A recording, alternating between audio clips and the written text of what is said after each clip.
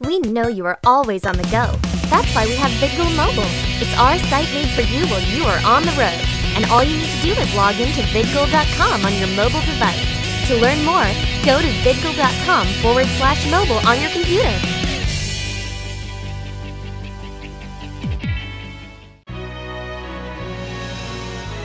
Now in high definition, you are watching VidGoal. From T-Mode.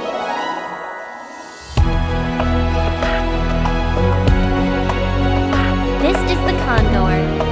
Features. Okay, so I have the pleasure of running into a voice actor and... Oh. I gotta stop running into people. Doug Jones last week and now... So, would you like to introduce yourself? Yes, hi, my name is Daryl Gilbo, and voice actor for such shows as Durarara and video games like Marvel vs. Capcom 3. So how did you get into voice acting in the first place? Well, I've been acting for a long time, and I had somebody tell me about an audition for a new character in an anime series called Overman King Gainer. And so they said, oh, you should go because you have a good voice for it. They got me in.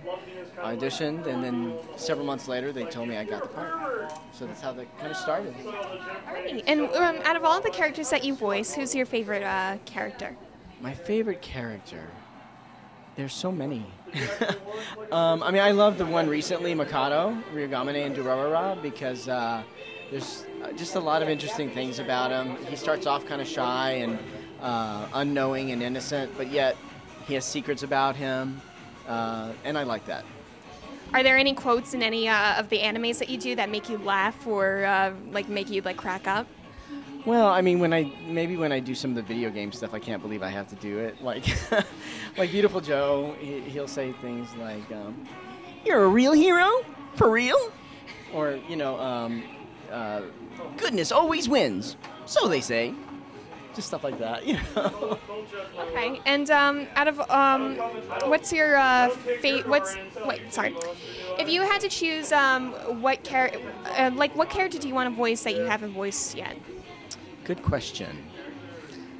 Trying to think. I mean, I definitely would like to voice characters that have a little bit more personality, like maybe a little more craziness to them. Because a lot of times I tend to either do very reserved characters or the young teenage boy, who's very shy and nervous around the girl and, that sort of thing. So it'd be kind of fun to do something a little different, that the character had a lot more, maybe evilness to him or something like that. So.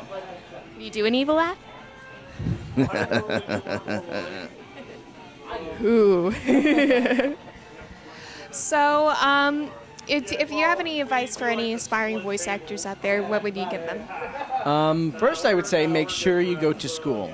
Go to college and get a degree because it's very hard to make a living as just a voice actor. And as an actor, anything in the performing arts, it's really hard to make a living unless you get lucky.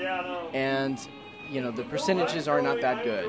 So I feel fortunate for what I'm able to do in the business, but I always say, it's so good to have something that you're working, but you can still pursue your craft, so you can make a living and pay bills, that sort of thing. So.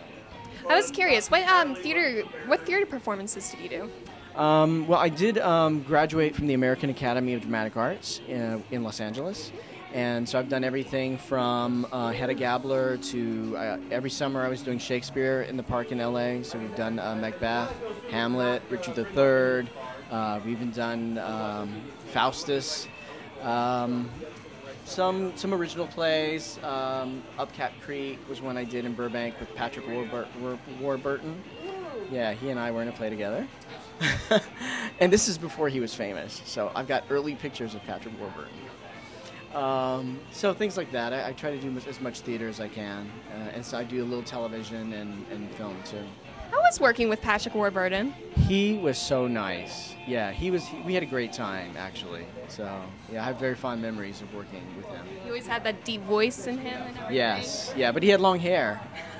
Yeah, it took place in Colorado. Like we were these mountain people, and my character was this little insane schizophrenic kid. And and he was one of the neighbors that was friends with the family. So. Alrighty, so thank you so much, Daryl. Thank you.